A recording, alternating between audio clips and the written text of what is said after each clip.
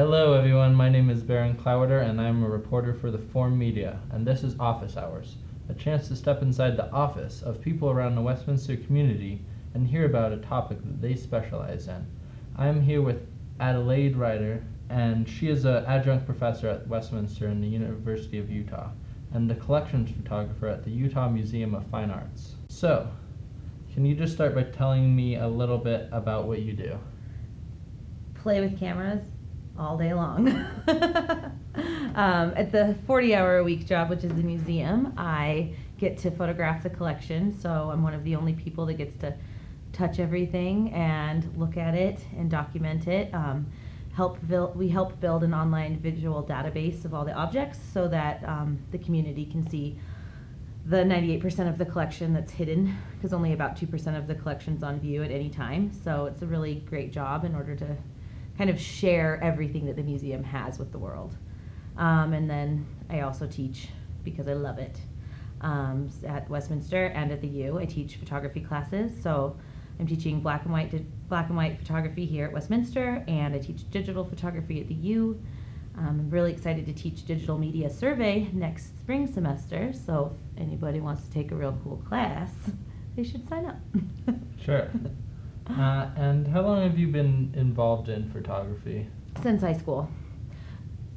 Very heavily since high school, but I was one of those nerdy kids that put on costumes and made dumb backdrops and used mom's point and shoot camera to do silly model shoots when I was in elementary school playing dress up. So I guess if we're being technical, way back. But I really did get into it in high school, and I was the editor of the yearbook, was on the newspaper staff. I was just documented everything that happened at my high school. And then when I came here to Westminster for my undergrad, because I'm also an alumni at Westminster, I was on the Forum, and I was the photo editor for the Forum, and I was in David Badley's photo classes, got my degree in communications and art, and then went on to graduate school in photography, got my job at the U, working at the museum. So it's kind of been a constant flow forever and ever. That sounds really awesome. Okay, so let's kind of just dive right into the meat of this podcast.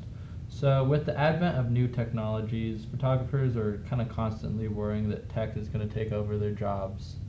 And recently, with the release of the new iPhone X, that fear's kind of been revitalized. What are your thoughts on this?